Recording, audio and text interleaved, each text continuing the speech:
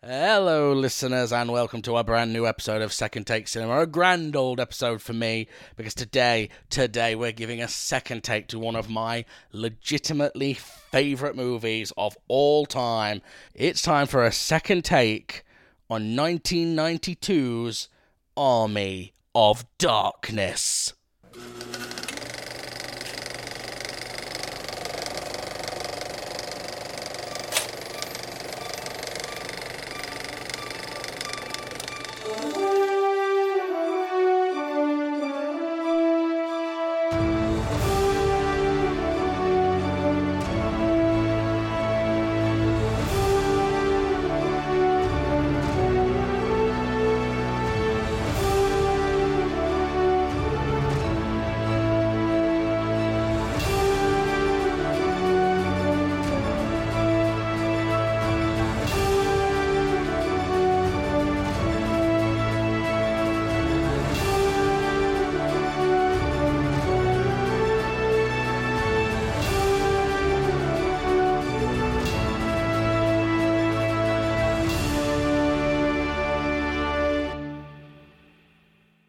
That's right, today we are reviewing a film from a man who is one of, if not my favourite director.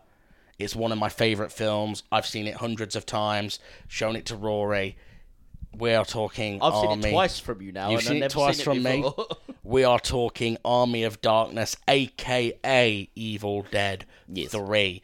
Army of Darkness was released in 1992. It is a dark fantasy comedy horror film directed, co-written and co-edited by Sam Raimi, starring Mr. Bruce Campbell and Embeth Davidtz, who the following year went on to be in Schindler's List.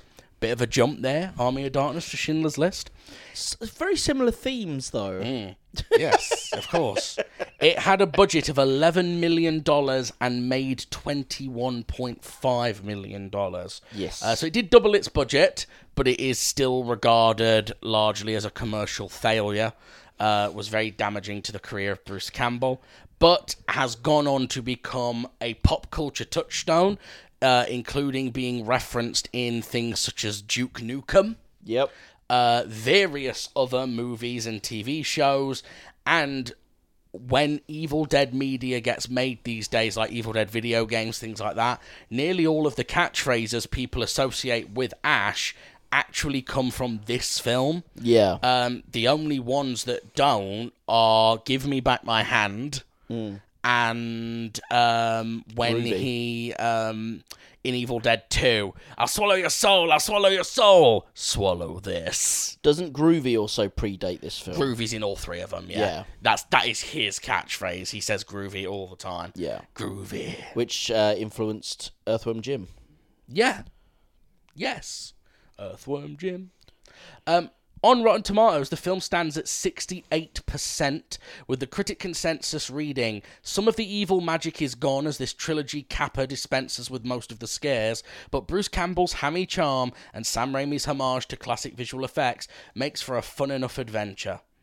Roger Ebert gave the film 2 out of 4 stars and wrote, "The movie isn't as funny or as entertaining as Evil Dead 2, however, maybe because the comic approach seems recycled." In a review for the New York Times, Janet Maslin wrote that Mr. Campbell's manly, mock-heroic posturing is perfectly in keeping with the director's droll outlook. Desson Howe, in a review for the Washington Post, praised the film's style.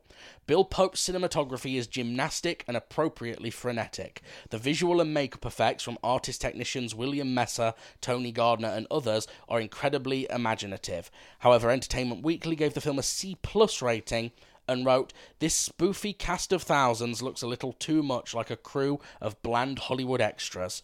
By the time Army of Darkness turns into a retread of Jason and the Argonauts, featuring an army of fighting skeletons, the film has fallen into a ditch between parody and spectacle." Interesting. Yeah. It's definitely a cult classic. It's one of those things that's beloved by by hardcore fans, and the general public basically don't remember that it ever exists. I don't think I've ever mentioned it to anyone in the general public, and they've been like, "Yes, I am aware of this film." And then you describe the film to them, and you usually get about as far as he has a chainsaw for a hand, and people check out. I have to say, though, it might just be because you're calling it the wrong thing. No. Yes. No. Jamie. See, in Japan, I'm it's not using called it Army by of its Darkness. American title. The Japanese title is stupid. The Japanese title is probably the best title the film has got, which is Captain Supermarket. No. Captain Supermarket, Jamie. That at least it has an actual Army of Darkness in it. It has a supermarket. Not in the European cut. That's true. So, But he mentions it. This is my boomstick, and then he buy tells this them from S-Mart. There you go. You find this in the sporting goods section. There you go. So that's why he's Captain Supermarket. But before we move on to talk about this absolute gem of a movie that influenced me hugely, it's time to quiz Rory.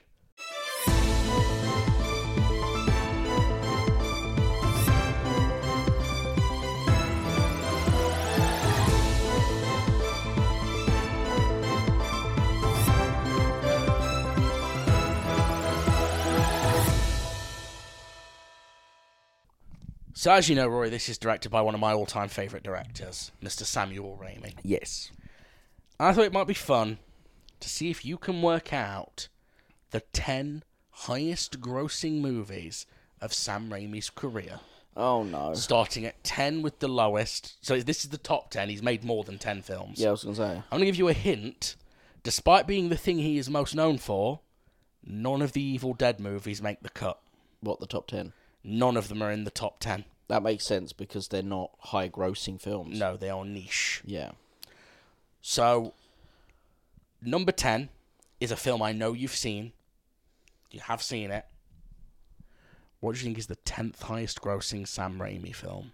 Oh Christ! Quick and the Dead.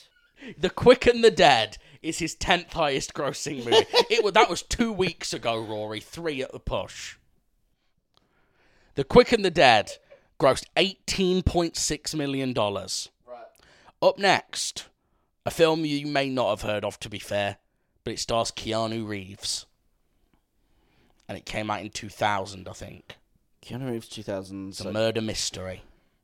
Directed by Sam Raimi. For some reason, my brain keeps going to Secret Window, but that was Johnny Depp. That was Johnny Depp. Gift. The Gift, yes.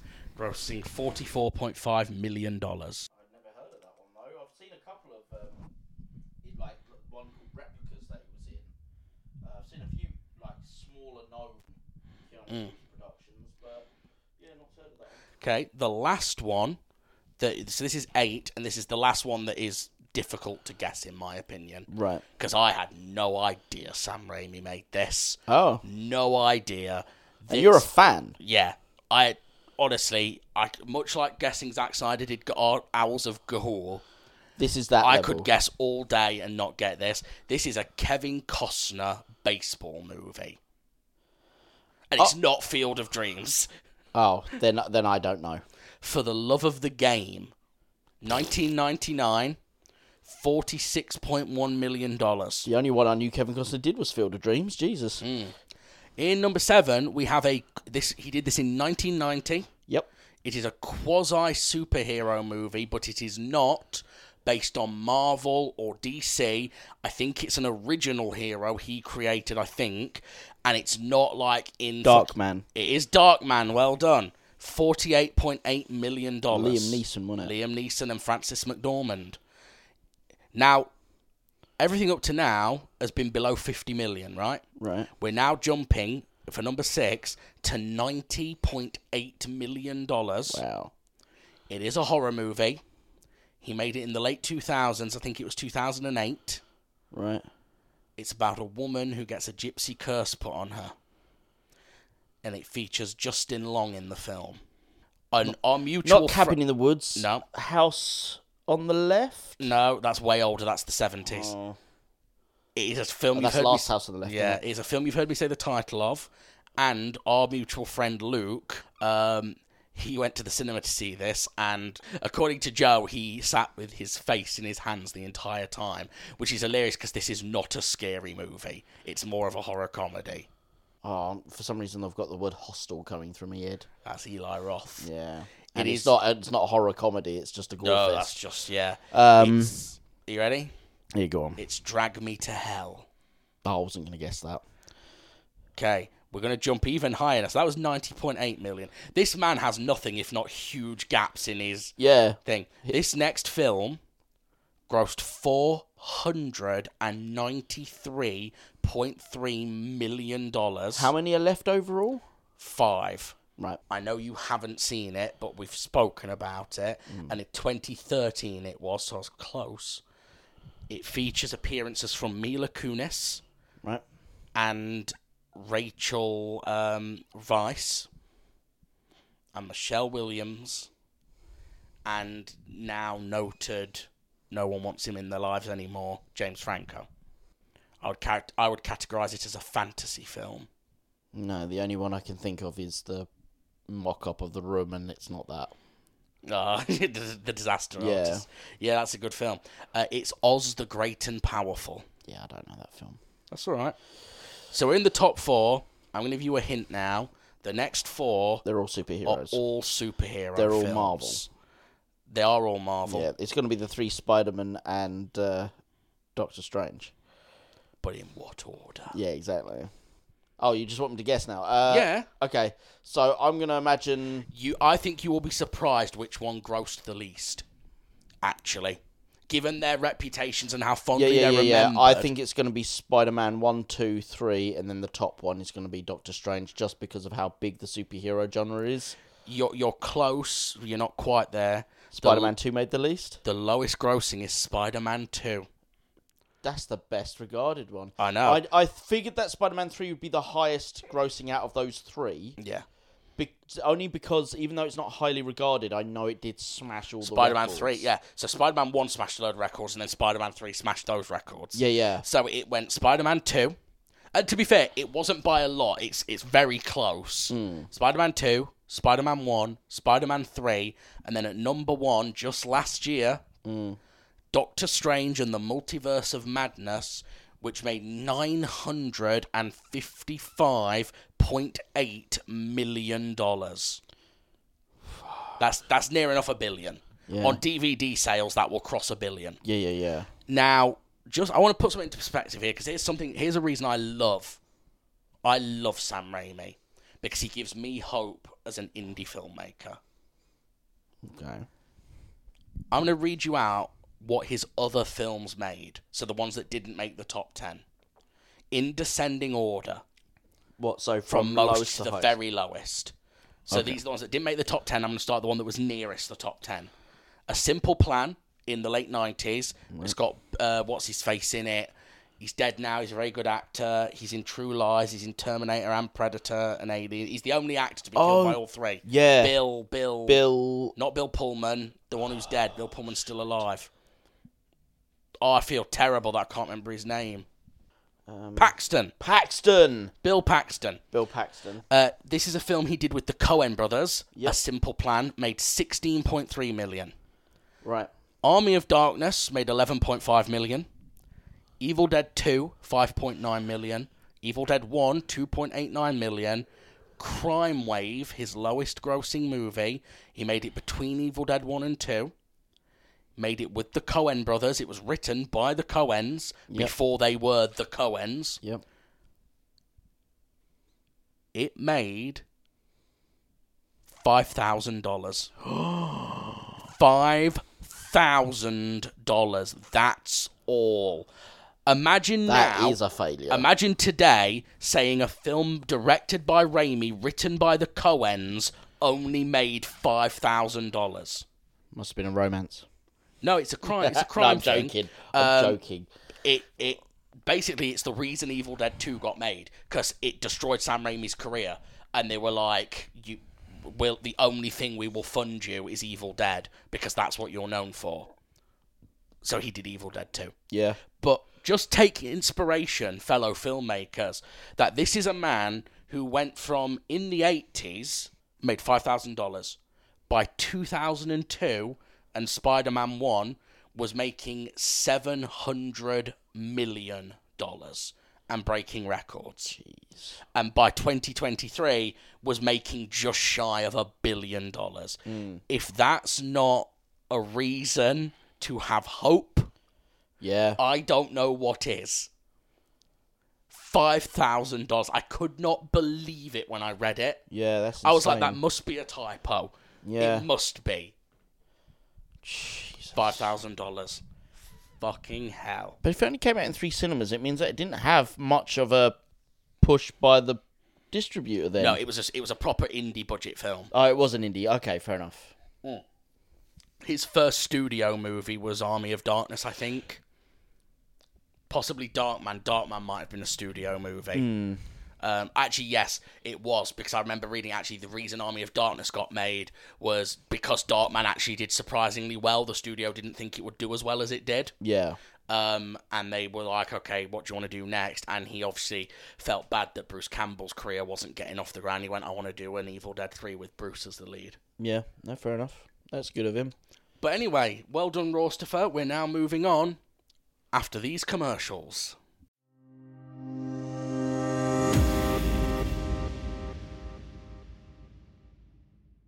So, Army of Darkness. Yes. I've seen this film. I bet you I've seen it 200 times. I've seen this film so often. Other than A Nightmare on Elm Street, this is probably the film I've seen the most. And to be honest, it's pretty close to A Nightmare on Elm Street. Like, I'm not sure which one I've seen the most often. Sure. I saw this. This was actually the first of the Evil Deads that I saw. It was playing on TV one day while I was off sick from school. And During the day? Yeah, that probably tells you how not scary it is. Yeah, it's really not a horror film, is it? That it was just playing during the day. I love this movie. I can appreciate that it is an acquired taste, and it's something that you have to be... I would not expect to show this to an everyday, normal, average Marvel enjoyer. Yeah. And them like this. Because the things I like in this are the homages that Sam is making to older film genres, the creativity that has gone into making the film, and the passion that you can clearly feel coming through. And this is why I like Sam Raimi, because this is the case with every film of his I've ever seen. You can feel the love of filmmaking radiating off the screen. It's not a sensible plot. It's a really stupid plot. It is stupid. I like that it's unabashed with what it's trying to do, though. Right. And the reason I put this in here was not at all because I thought I was going to rethink it. Yeah. I Oh, just you didn't wanted- think, oh, maybe I won't like it. Maybe this I time. was wrong. Maybe I'll finally watch it and be bored. Liked it more than I've ever liked it before. Yeah. Watching it again. It's so funny, in my opinion. And I just wanted an excuse to talk about it, quite frankly, because I feel like more people need to know about Army of Darkness. Fair enough. So for yourself, this is the second time. Both times you've seen this, it's been because of me. Yep. So the first time was... Eat it till you choke. I can't remember if it was a year or 2 years ago you showed me this for the first time. I didn't really enjoy it then, being honest. So it's more of me having a second take on it. Yeah. I can understand. I fully 100% understand why you watched it this time and loved it more than ever. Army of Darkness is not a good film in terms of traditional narrative storytelling. Yeah. It is schlock, it is cheese, it is stupid.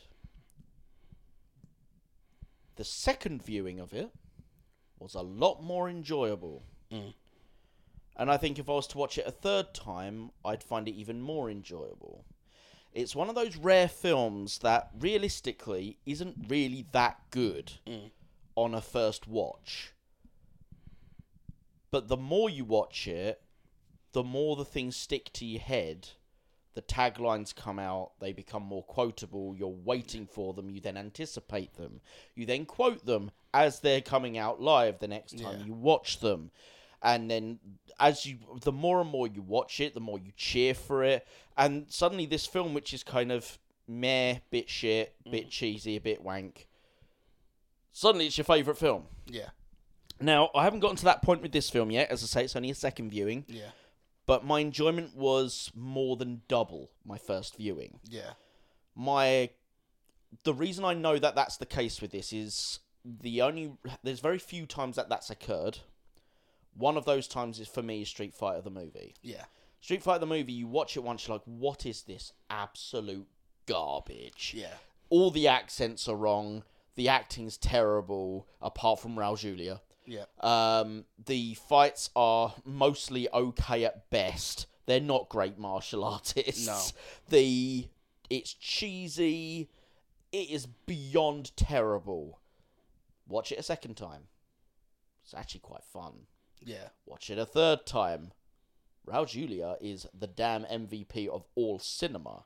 Watch it a fourth time. Yeah. Jean-Claude Van Damme's got some funny lines. Watch it a fifth time. And it's one of those... It's exactly the same for me as Army of Darkness, I think. I think those two are this weird, rare middle ground where they're terrible movies in a traditional sense. Yeah. But they are so fun Yeah. and quotable that actually you don't really get to appreciate them on a first-time viewing. Yeah. You have to watch them again and again and again to properly enjoy them at their best. Yeah. Which is strange because, again, unlike something like a theatre play or something like that, the film doesn't change. It's as good or as shit as the first time you watch it. But your appreciation of it changes. Yeah. For some reason. I don't fully understand why.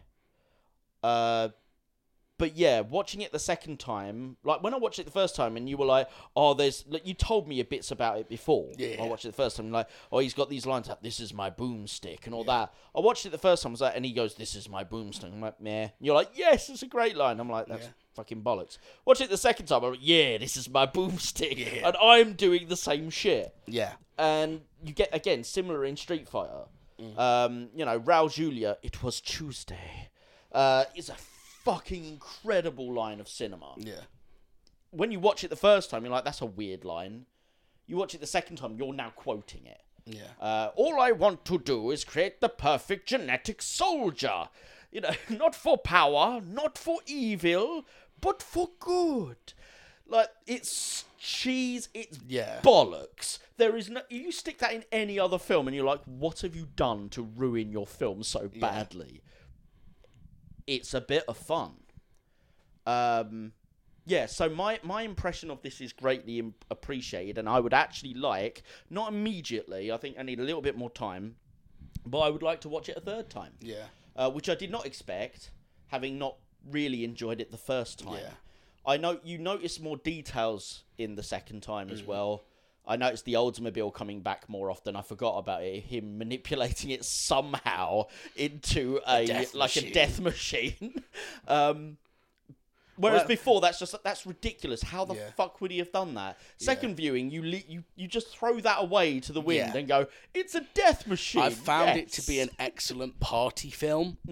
I had a birthday party a few years back where I had a bunch of people come around who hadn't seen it before, and I just played it, and we literally just sat watching this film, laughing our heads off. Yeah. I think the reason it holds up, because there's plenty of films. We just did White Chicks recently, right? Oh, God. And we were like, well, White Chicks is just stupid. Yeah. Well, this is just stupid.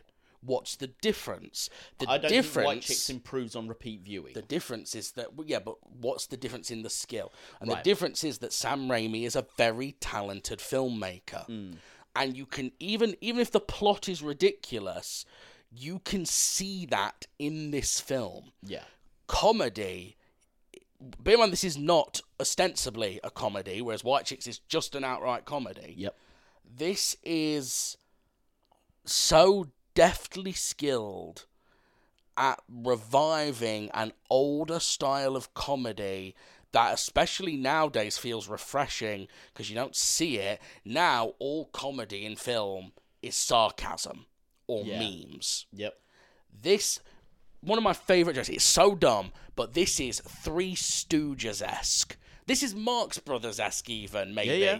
I was going to compare it to Marx Brothers in a minute. It's the bit where, after Ash has picked up the book and he's failed to say Klaatu Verata Nikto. Yep. And he's trying to get out of the graveyard, and all the tombstones, clearly styrofoam, but all the tombstones are like shooting into the air. Yeah. And the skeleton hands come up and grab him, they drag him out, and they're like smacking him and stuff. There's a bit where Bruce Campbell, he gets smacked a few times, he gets poked in the eye, and then he looks straight at the camera, dead ahead of him, and he goes, "Ah!" as if something's rushing at him. And instead of something coming at him, about 8 different skeleton hands all come from the side of the frame and punch him all at the same time. And then they even add in a Tweety Bird Looney Tunes sound effect. Yeah. That sort of tweeting birds when someone's been knocked out thing. Yeah. That's hilarious to me. Yeah, because it's so ridiculous. And the misdirection works so well. It has been a long time since I've seen a comedy, especially a Hollywood comedy, where I didn't accurately know what all the punchlines were going to be before they were said. Yeah. Because comedy, much like Hollywood horror, has become so paint by numbers that if you've seen more than about 5 films in your life, then you know what the punchlines you can are. sit there going, right, this joke's coming here, he's going to fall down them stairs, this bit's going to be gross out, they're going to be sarcastic. Well, it's like if someone tells you a doctor-doctor joke. Yeah. Whatever the answer to the doctor-doctor or the knock-knock joke is, it doesn't really matter. You know that it's going to end a particular style of way. Yeah. So even if the content changes, you know when the punchline is. Yes. Whereas you don't necessarily know that going in. Certainly not on a first viewing of this film. Hell no. And actually, I think that's why it doesn't always... I think that's why, certainly in a modern framework, when you watch it now, as a first-time viewing, it doesn't work. Yeah. Because you're sitting there going, well, these punchlines are being missed left, right, and centre. Like, where's the punchline meant to be? And it's only after you've seen it once that you understand that the punchlines are at a different pace to what you expect from normal film. And purely from a...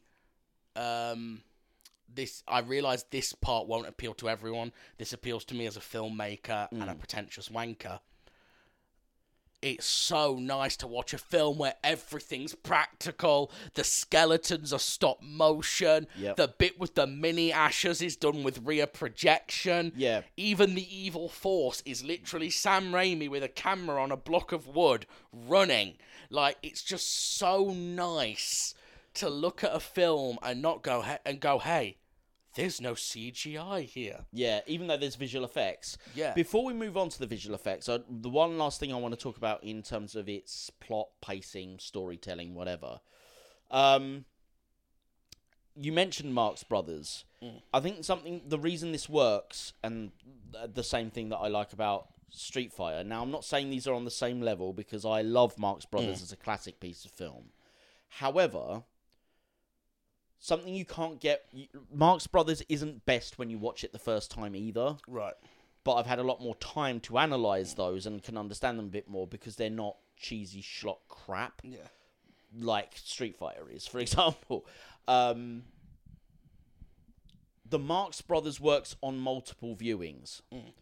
It works best that way. You will never catch all the jokes on the first viewing. Yeah. You could slow motion watch the Marx Brothers and you still wouldn't catch all the jokes. Because some of those jokes are... like, certainly, what's great about the Marx Brothers is the Groucho's jokes are quick fire. You get so many fired like a machine gun all at once. You'll never catch them all. Yeah. You have to watch it again, knowing some of the other jokes that he's telling to catch the ones you missed the first time. And some of them are really subtle. Some of them are really outlandish for their time. Then you've got Harpo, who is more akin to what the sort of comedy is in this. Yeah. He's physical comedy. He's silent. So he's a silent movie, melodramatic clown. Right. So you've got that element in this film. Even though it's a talkie, it doesn't matter. Yeah.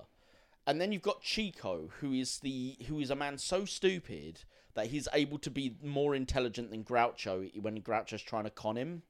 Chico is the only man who can con the con man. Right. Because he's so dumb, he manipulates the con man without the con man realising it. Right. But in order to get the best out of all of those three working in unison, you have to watch each film several times to pick up on all the little bits you missed the first time. Army of Darkness has a very similar thing.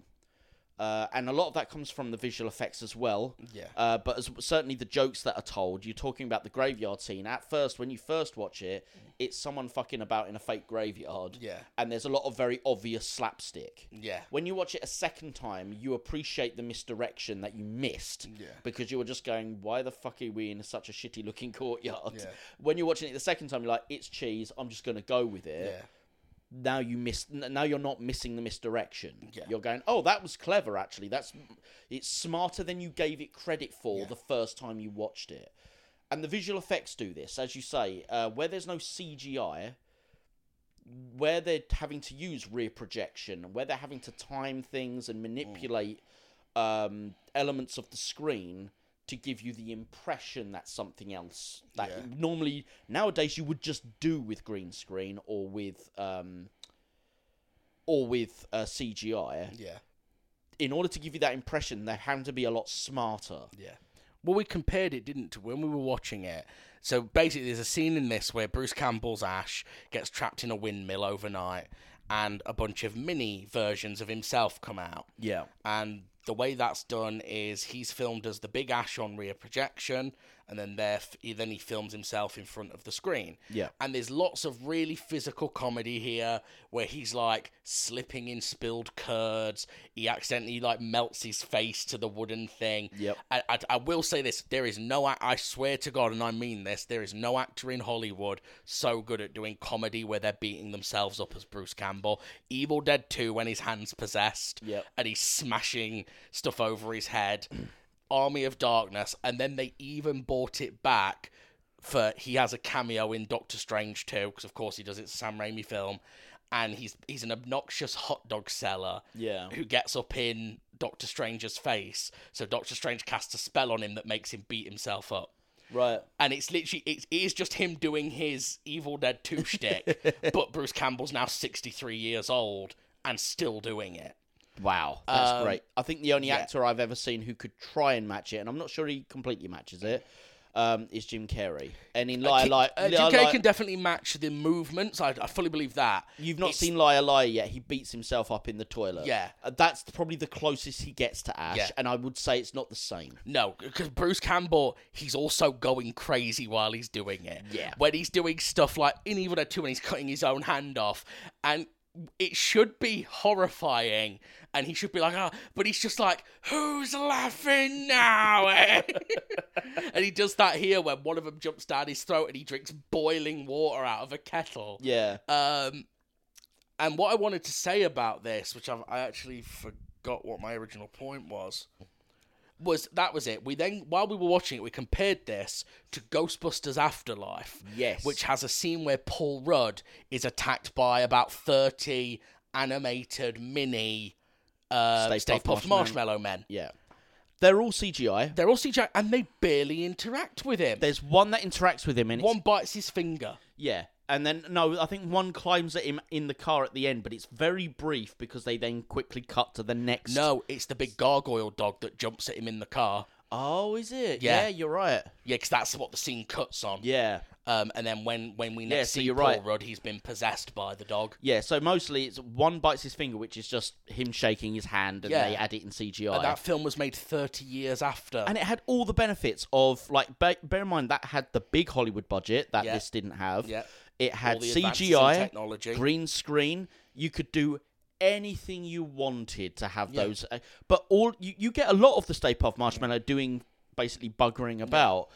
But it's all independent of any actual actors. The one that's so impressive in this, and again, this is something I only appreciated this time, because it's such a silly little thing. Mm. And I'm assuming it's just the timing, because the only way they could have done it is with the rear projection. The way he kills one of the little Ashes is the little Ash is hiding behind a pile of logs. Right. And Big Ash is laying there. I think he's just hit his head on the pipe. And he realises that the little Ash is there, and he goes... Ugh, and then elbows the log, so the log hits the little Ash, who falls into the fire pit. That's amazing. Because you've got Big Ash knocking what I'm assuming that's on the rear projection as well, is the log. Yeah. But then the little Ash has to time perfectly the impact. Yeah. And fall at the right time. Otherwise, that would look so terrible. Yeah. Like, Yeah, that's amazing. Yeah, that whole sequence has to be very meticulously timed. Yeah, I'd love to know, actually, how long the windmill sequence took to film. I'd love to know that. Because it's kind of weird as well, because the windmill sequence doesn't really do anything for the rest of the film, though it does lead to the creation of the Evil villainous Ash. That is the only. That's the only yeah. plot relevant thing it does. Yeah, but for the most part, it's just like, well, we've got to pad out the runtime. Let's just do Evil Dead 2 again inside a windmill. And fair play, this is Sam Raimi really like throwing a bone to his friend Bruce. Yeah. Like, not only to say, hey, come be the lead in my first big studio film, but also be the villain as well. Yeah, So double play. you're taking all of the glory roles. Yeah. And that bit, it's obviously stop motion, but it's so cool. You know, when they're running down the hill and they're still sort of conjoined. Yeah. But in each shot, they're further and further apart from each other. Which is ironically something they do in the new when they split in the bi regeneration in Doctor Who. Yeah, except that was CGI. Yeah. This was this creepy stop motion effect. Yeah. And then when they separated and he's like, I'm bad, Ash, and you're good, Ash. You're a goody two-shoes. And he just sticks the shotgun right under his nose and just goes, and bad Ash just goes, oh? Like he's fucking Tim Allen. Yeah. And he just goes, I ain't that good. Yeah. It's so... What a line. Yeah, I love it. And something that I appreciate about it now, and about Evil Dead as a whole, that I'm not going to suck Sam Raimi's dick and say he definitely planned this. I think it's more just a nice coincidence. I think looking back on these films, especially Evil Dead 2 and Army of Darkness, fair enough, Evil Dead 1, not so much. I know you haven't seen that one yet, but Ash is much more of just a straightforward, I'm trapped in this situation character. I think, especially Army of Darkness, in this modern, postmodern era that we're living in now, where everything's meta, and everything's about subversion and things like that, it makes Army of Darkness look smarter than it probably is, because Ash looks like he is a deconstruction of the action hero stereotype. He's a square-jawed American white guy with a thick head of hair, and he's got that real American accent, and he's very, cool, quote unquote. But he's a fucking moron, and he has to be coerced into everything he wants to do. He doesn't want to go look for the book. No. And when he agrees to go look for the book, and the wise man's like, you must say the words, and he's like, yeah, I got it. You know straight away he don't got it. You know, even the first time I watched it as a child, I was like, he's going to turn up, get this book, and not say those words. Yeah. Like, he's not got this at all. It did make me pause there when he goes, what's it, Klaatu Varadan Nicto. But he's like, it's an N-word. I'm like, don't say it. Don't say it. Yeah, because necktie, nectar. Yeah, no, oh, definitely an N-word. Yeah. Definitely an N-word. Yeah, and you're like, dude, don't say the N-word. That sort of mean humour has never been Sam Raimi's style, luckily. Yeah. In terms of... So I think this is a legitimately great movie. I legitimately love it. It's one of my top 10. Okay. I recognise that if I was to look at this academically, in terms of, like, 3-act structure or 5-act structure even, it don't really have that. It kind of throws you straight in with no... Things just kind of happen, and the entire last hour is a siege. Yeah, there's no real hero's journey for Ash either, because he doesn't learn from his mistakes that much. No, he doesn't. And I know that's part of the character, but normally the hero's journey would be he would go from A to B to C, and in that process he would learn and mature and, get something valuable out of the That doesn't happen. No, not at all. I mean, he even turns around and... Embith Davis, who he has relations with early in the film. Yeah. Sheila, someone in medieval England called Sheila. Yeah. She gets taken by the Deadites and turned into the queen for Evil Ash. Yeah. And when she comes back, I love this line. When she comes back and she's trying to stab him with that harpoon, and she's like, you found me beautiful once. And he's just like, baby, you got real ugly. And there's not even a moment of him being like, oh, I failed, I let this happen. Yeah, I let you down. He's just like, when she's it's quips. And again, that's something that's very similar to something like Street Fighter. Yeah. Yeah, it's like, Colonel Guile, have you lost your mind? No, you've lost your balls. Yeah. You're like, mate, you're chatting shit to the UN ambassador, but no one cares. Yeah. And And because this that's not the point. Everyone's got a Yeah. quip. It's Arnie. Yeah. Arnie films do that, Oh, like yeah. Commando. You know, it's just like, what happened Remember to when I said Sully? I'd kill let you him last? go. Yeah. Yeah. And this is a cartoon as well. It's a live-action cartoon that is also a homage to Ray Harryhausen films. Yeah, Ray Harryhausen, like Clash yeah. of the Titans, Jason and the Argonauts. Oh, the skeleton Stop warriors motion in this skeletons. is ridiculous, yeah. What's hilarious is it's that with Sam Raimi Hmm. because in Jason and the Argonauts, the skeletons are pretty much straightforward skeletons. They come up, they're stop motion. I don't think they have any dialogue usually, do they? No, they don't have any In dialogue. this, the skeletons are like working class Muppets. Yeah, they and are, they're yeah. like one of them. They dig him up right when they're raising the army of the dead. They dig him up, and they're like, "Welcome back to the land of the living. Now grab a shovel." Yeah. And like when they reveal evil Sheila, and you just hit. My ex used to find this the funniest line in the whole film. Right. She lifts her veil up and she goes, I'm bad, but I feel good. And when she lifts up the veil, everyone, you hear all these like wolf whistles from the skeletons, Yeah. and one skeleton in the background just goes, "Oh, there's a sight for sore bones." But my ex found that the funniest line in the whole film. Nice. There's a bit where one of the skeletons, this is when the main battle's happening, they've breached the castle walls, and this skeleton's had its lower half blown off, so it's just the rib cage, the skull, and the arms. Yeah. And it's crawling along the floor with a fucking knife in its teeth. Yeah. A knife in its teeth, and Bruce Campbell does that thing where he cuts a rope to pull himself up. Yeah. And this thing's crawling, it's going, gonna get you. And he takes the knife out, and it's just about to swing. He goes up, the skeleton looks up, and it's like, do you know that video of the dramatic gopher that turns around and the camera Yeah. zooms in? It does that shot of the skeleton going, ah! Yeah. And it's just a puppet. Yeah. When they kill the villain, and this is what I mean by cartoon, when the villain realises he's about to die, he doesn't realise he's standing on a catapult, does he? No. And he's been melted, so he is a skeleton himself at this point. Yeah. And Ash is laying on the floor, the fuse is burning up, and he's got the book, and he's like, "I've got the Necronomicon, and I will kill everyone, blah, blah, blah." And Ash just goes, "Buckle up, Buster," or something like that. Right. Cuts the guy's arm off, so he drops the book, cuts the rope. Now, the rope, if you cut the rope on a catapult, it immediately goes spring, Yeah. right? No, this, Looney Tunes style, he cuts it, we cut to a shot of the bad guy who goes, "What?" And his eyes pop out of his head, the top of his skull lifts up, Yeah. and steam comes out of his head, and it does like a steam whistle noise, doesn't it? Yeah, yeah. And then he springs. That is the equivalent of when Wile E. Coyote runs over a cliff Yeah. and doesn't realise gravity exists until he looks down. Yeah. Yep. And then he holds up the sign, "Help," and Yeah. then he drops. Yeah, the guy might as well have done that. And Yeah. I totally get that is a very specific taste. I understand that people would see that and go, "That's stupid, it's immature, And it is immature. It probably is. This film is not.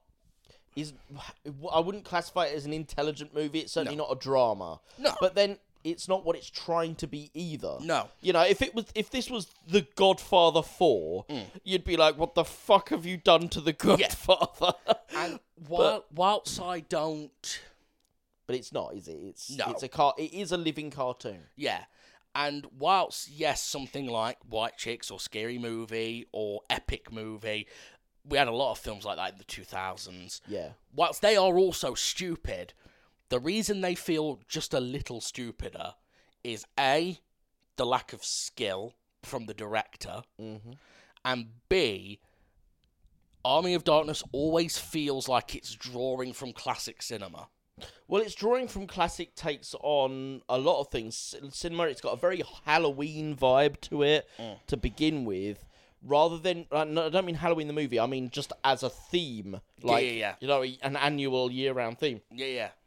Whereas Scary Movie largely doesn't work unless you've seen the films it's referencing. Epic Movie doesn't work unless you know the films it's referencing. Yeah. White Chicks doesn't work. Oh, at a certain point in the 2000s, I just made a personal rule to myself that if a trailer began with the line from 3 of the producers who bought you Scary Movie, I wasn't going to watch the film. Yep. Because it always meant that it was a shit film. Yeah. Yeah. And yeah, basically this at the very least with Army of Darkness, you don't need to have seen, say, Ghostbusters to understand the jokes in it. Yeah. You don't even need to have seen Evil Dead 2. You don't even need to have seen Ray Harryhausen. Yeah. Though that does help. I hadn't. When I saw this the first time, Yeah. I'd never seen a stop-motion skeleton in my life. No. I was like, oh, what's that? That's weird how they've done that. But imagine watching Scary Movie, having not seen Scream, having not seen any horror films. Yeah. You'd be like, why is this happening now? Why is this funny? And we already mentioned, I think, in a previous episode, the fact that they do the "what up" joke from the 10 years adverts. too late. 10 years too late. And now, like, imagine being 15 now, watching Scary Movie, and they're all going, what up? You'd be like, what are you doing? Yeah. Not a clue. Yeah. The jokes age out because they're referencing pop culture of the time. Yep, that's another big difference I have between, say, Bill and Ted and Wayne's World. Bill and Ted does not, apart from some of the band names that they reference, like we need Eddie Van Halen for our band, you know, but the idea of making your own band is kind of timeless. Like it's from that point onwards. Wayne's World, everything in Wayne's World is referencing pop Current culture of the events time. At that time, yeah. So Wayne's World has look, both series have aged. So both of those films, the first Bill and Ted and the One's first Wayne's aged World, worst. but one's aged much worse because it doesn't work anymore. Yeah. Unless you know the pop culture of the time, Wayne's World makes no sense. So I actually rewatched. I don't know what came over me, but I actually watched Scary Movie 2 not that long ago. Oh, right, okay. And there's a goddamn Monica Lewinsky jizz on the dress joke. Right. And I was like, no one today would go. I had to stop and think about it for a minute. Yeah. And was like, oh, it's Monica Lewinsky, right? Yeah. That was 1996, I think it was, that happened. I'm trying to think of how many comedies that are made today will be even in any way discernible as to what the fuck they're on about in 20, 30 years' time. To be fair, very few, because the truth is, comedy's a dead genre at the minute. Yeah, it is. Normal comedy, like just straight comedy, not superhero comedies and stuff like that. I mean, actual something like Dodgeball. Yeah. They're not making them at the minute because they're not selling, apparently. Well, they're not making them, so how can they sell? Well, that's the paradox, isn't it? Yeah, but I mean, even then, like when they do straight if you comedies, build like it, they will come. Yeah, but when you look at straight comedies, like they're still being produced for TV more so than film. Something like SNL, etc. But even something like SNL, which has been going forever and hasn't sketches. been funny in about 20 years. Yeah. And you're like, why does it? But that's like a general consensus. It's not hasn't been funny for about 20 years. But regardless of that, the jokes they're telling are like, here we have Trump. Yeah. Here we have this. And it's like, mate, in 20 years' time, no one's going to know what the fuck you're talking about. Fair enough with Saturday Night Live, because that's always been the gimmick of Saturday Night Live. That is what the show is. Yeah, but every single comedy I've seen recently is that. Yeah, and this is the problem. Like, if you went back to Saturday Night Live from its inception, they're all jokes of the day. It's why Saturday Night Live doesn't hold up to rewatchers. Yep. But you are right. Right, I'm gonna take Brooklyn Nine-Nine at the mix. I've been rewatching Brooklyn Nine-Nine because very sadly we lost Andre Braugher in 2023. Oh man, that's it was a real loss. That was, because the dude was a great fucking actor. Him and Matthew Perry in the same year. Oh, I know. Heartbreaking, man. Brooklyn Nine-Nine's last season will not age well. No, because it's all topical humour about the COVID-19 pandemic and the Black Lives Matter riots. Yes. Now, I'm not saying they were not serious topics. They were both very, very incredibly serious topics. The second one is an example of how fucking broken the system is. Yeah. That should not be being dealt with in a silly sitcom that literally usually has episodes where it's like people competing to be called greatest human / genius. Yeah. Like, that is the wrong show to be dealing with a topic that heavy. Well, it's like Friends. Apart from a couple of visual nods in terms of costume where they're wearing FDNY t-shirts, they didn't reference 9/11. No. Even though they were on the air during 9/11. Yeah. It was because how is Friends going to deal with 9/11 Exactly. without trashing itself? We It's too deep a topic for Yeah. that particular genre. Now, obviously, we are nowhere near, not even close. We are orders of magnitude beneath something like Brooklyn Nine-Nine. Yes, of course. But when we were creating Haunted the audio drama, that first season was written, recorded, and aired during the COVID-19 pandemic. Yeah. And me and Benton sat early on and decided, you know what? In the world of Haunted, that never happened. Yeah. Because otherwise, we are not the right show to deal with that. Yeah. We're not going to do episodes about how badly the government have bungled the handling of it. Well, the other thing as well is your show deals with, in several cases, conspiracies. And the last thing you need is to be making a show that basically... If it's like, oh, well, this show's about conspiracies. They're talking about COVID-19, therefore they agree that COVID-19 was a conspiracy. Yeah. And it's like that, like, you don't want to... Whether or not you agree with that as an audience member, like, it's not... If you're trying to make an easily accessible horror fiction show, you don't need to be dealing with whether or not COVID-19 was real or not. No. And I remember saying to Benton when Brooklyn Nine-Nine finished, I said, this last season, give it 10 years and get someone to watch it. Which, you know, Friends has been done 20 goddamn years and people still... It's one of the most streamed shows there is. Yep. People love Friends still. Yep. I said, you know, go back in 10 years and watch that last season of Brooklyn Nine-Nine. Most of Brooklyn Nine-Nine will hold. And people will be like... That one won't. People will be like, why is everyone wearing masks? Why are certain characters only on TV screens? So, Yep. like, Hitchcock, because he was vulnerable, he's not physically in the season. Right. Until, I think, the very last episode, I think. Something like that. For most of the season, he's on an iPad. Right. That's going to feel so weird. Yeah. Isn't it? Yep. It is what it is. Fair enough. I'm not saying anyone was right or wrong. It was a once-in-a-lifetime event. Some people decided to deal with it in their shows. I chose to bury my head in the sand and be like, no, we're not dealing with it. Sure. Because people don't want it as well. People watch media for escapism 99% of the time. I'm not watching Army of Darkness because I want a realistic lesson on medieval England. Yeah. The least medieval-looking England you've ever seen, by the way, shot in the desert in California. Yeah, I know, yeah. It's like, I don't think we have landscapes like this in... Yeah. So let's talk about the two different endings to this film. Yeah. So the American ending is a slightly more hopeful, positive ending, where Ash gets back to his own time in a reshoot, supermarket. Yeah. But that is the canon ending now because of Ash vs. Evil Dead. He gets back to S-Mart and is showing off about how he killed all these demons. No one believes him. And then a Deadite turns up and he has a little shootout with her and kills her. The original ending Sam Raimi wanted, and the ending that is still on my DVD copy of this film, they beat the Deadites, blah, blah, blah, and the old wise Gandalf-type man makes Ash a potion that will allow him to get back to his own time. Every drop causes him to sleep for 100 years, and he's got to take 6 drops, I think it is, because he's 600 years in the past. And he is in the cave taking them, and he miscounts because he gets distracted by some shifting rock, and he takes 7 drops. There's a big time skip thing, which that's kind of a cool way of doing it, where the camera's just rotating round, and every time it comes round, the car has got more and more cobwebs on it. Yeah. And he gets out into the sunlight, and it's the most interesting post-apocalypse I've ever seen, because it's as if someone's crushed all the countries into one. The Statue of Liberty's there, the Eiffel Tower's there, Yep. Big Ben's there, I'm pretty sure the Pyramids of Giza are there. Yeah. And he's just looking out over this hellscape where all these things are, and he just drops to his knees and screams, "I slept too long!" Yeah. Ah! No, here's the thing. As an ending, that's the funnier ending. Yes. But I can understand why the studio didn't like it, because how the fuck do you sequelize that?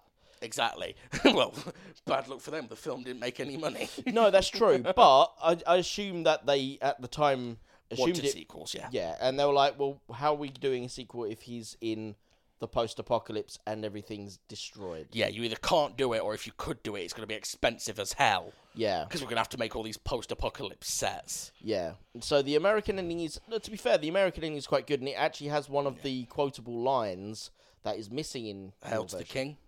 I think that's it, yeah. Yeah, hail to the king, baby. Yeah, that, yeah. That's Give me some not sugar, baby. That's not in the original ending, because that No. has no relevance in that ending. Yeah. So yeah, there is some positives. I don't mind the American ending, but I can. You said ironically, Ash vs Evil Dead basically ends Similar to Army of Darkness, yeah. Yeah, the original Army of Darkness because it got ending. cancelled. Yeah. It ends on a cliffhanger where he wakes up in a post-apocalypse again, but this time it's like a Mad Max post-apocalypse. Right. But yeah, because it got cancelled. Yeah. So, I mean, there's some irony there that, you know, basically you went, fine, we'll go with the American ending. Yeah. And it still ends up with him fucked up in the future. Oh, that is funny. But yeah, I don't think I've got anything else to say about this. I highly recommend it to any film fans, people just looking to have a good time. You want to have a few drinks, it's a great movie to be drunk and watch. If you're looking for how to do interesting visual effects cheaply, and by that I don't mean like that they're dirt cheap, but in a way, like a lot of modern filmmaking, we over-rely on green screen, we over-rely on CGI, but as independent filmmakers, we tend not to have very good access to those anyway, certainly not at high quality level. Yeah. So we have to figure out different ways to achieve the same results. Army of Darkness, because it is all practical, all in camera, has to find other ways to achieve what we would now do so easily with CGI. Yeah. So if you're an independent filmmaker, it's well worth watching to see what you could do with those, you know, with those cheats, essentially. We call them cheats now. They were just how you did effects. Yeah. But because we're so used to not using these, and use them, manipulate them in for your own movies, you know. But there's ways and means. I still want to watch this movie a third time because I really think I'll enjoy it a lot more. Yeah. The third It's just viewing. fun. And how many things in life these days are just fun? Yeah, not many. But yeah. So I think that's it. Thank you for everyone for listening. As always, we appreciate it. Please like, share, rate, subscribe, etc. All of the things that you get asked to do on every podcast that you listen to.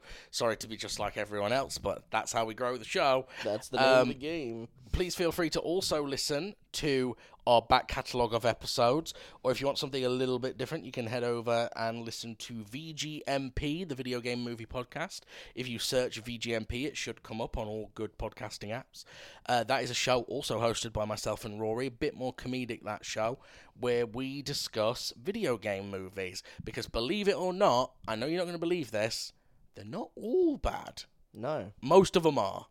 We don't know that most of them not are. all. Most of the ones we've done so far Yeah, because there's are bad. There's over 500, and we've done around 60 to 70. Right.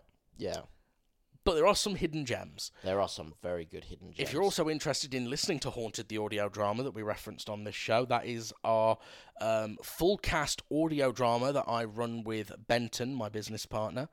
And it is sort of a Doctor Who meets X-Files horror adventure comedy series with a long-running storyline coupled with Monster of the Week episodes, just like how you remember the X-Files.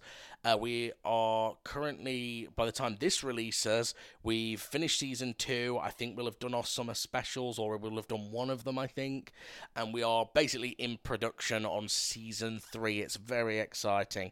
Thank you so much, everyone, for listening. You guys rock, and we will see you next time on Second Take Cinema.